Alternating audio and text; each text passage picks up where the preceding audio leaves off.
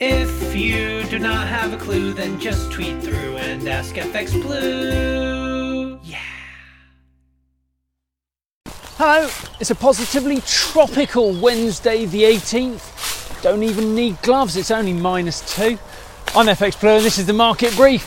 So, did you see British Volt went into administration? This was the British startup focused on battery technology.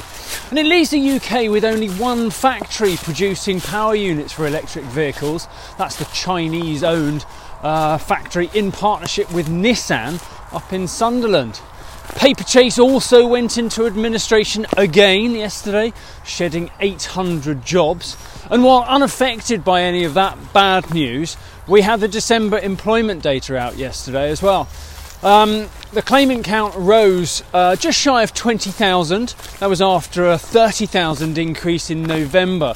And the unemployment rate ticked up to 4%. Average earnings rose by 6.4%, but where inflation is higher than that, real wages continue to fall. Indeed, we had inflation data out this morning.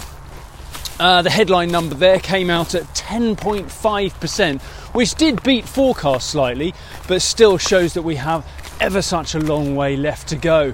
As such, the Bank of England is expected to stay on course with another rate hike at their next meeting, which would be the 10th consecutive rate hike they've delivered. Over in the US, Treasury Secretary Yellen has been on. She still believes that the Fed can engineer a soft landing for the US economy.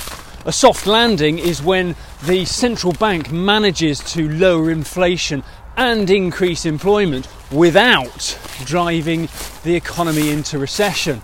It's what the Bank of England and the ECB are also aiming for, but really the Fed is the only one left in that fight.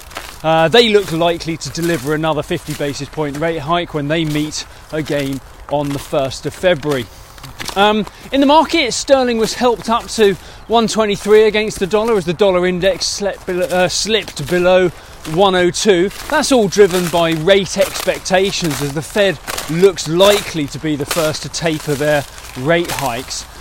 We opened this morning about 121.80 against the dollar.